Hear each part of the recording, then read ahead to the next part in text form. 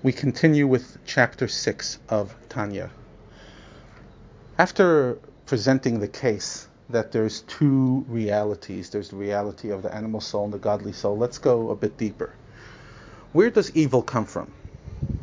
It's one of the big questions that theologians have always struggled with, because if God is good, and that's pretty much fundamental to most religions, especially Yiddishkeit, so how can a good God allow evil? When we say evil, we're saying actions of evil in this world. We're saying things that God does not like. And let's give a very blunt example, a simple example. If God doesn't like pig, then why did he create it? If God doesn't like murder, why did he create it? And this has led to ideologies such as dualism, in which they argue that there is two energies in this world. There's godly energy and there's non-godly energy. The problem is that, first of all, you're saying that God's only 50% of reality. And also, it allows you to start splitting the world into godly people and non-godly people, and that's how usual genocides begin. So it can't be true. On the other hand, you do have the theological problem. How could a good God allow darkness and evil? So it's a fundamental idea of Jewish thought and Kabbalah, and the Baal HaTanya, the author of Tanya, presents it in his own unique, original way. And that is that, of course, everything comes from God. But there's two ways that God flows his energy into this world.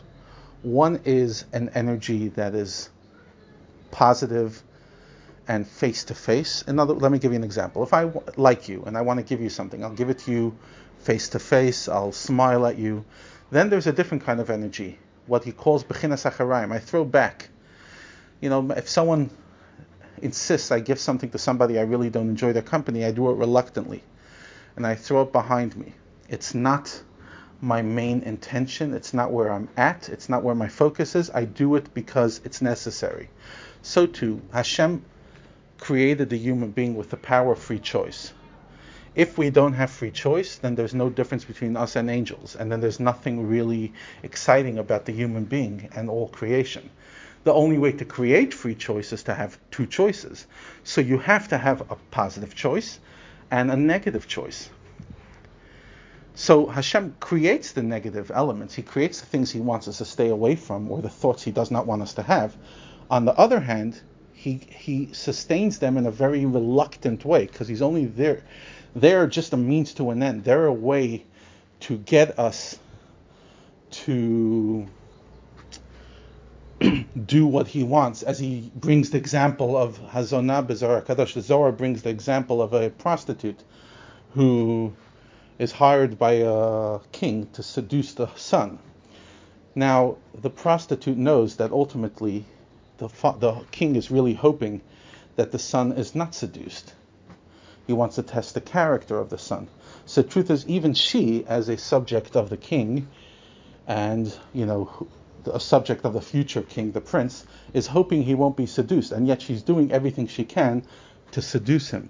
So too, the Yetzer Hara deep down doesn't even want us to fall into the trap. They want us to do as successful as possible, but yet they have a role to play, the evil inclination, the animal soul, and that is to seduce us in failing ourselves and falling to the lowest common denominator of our reality.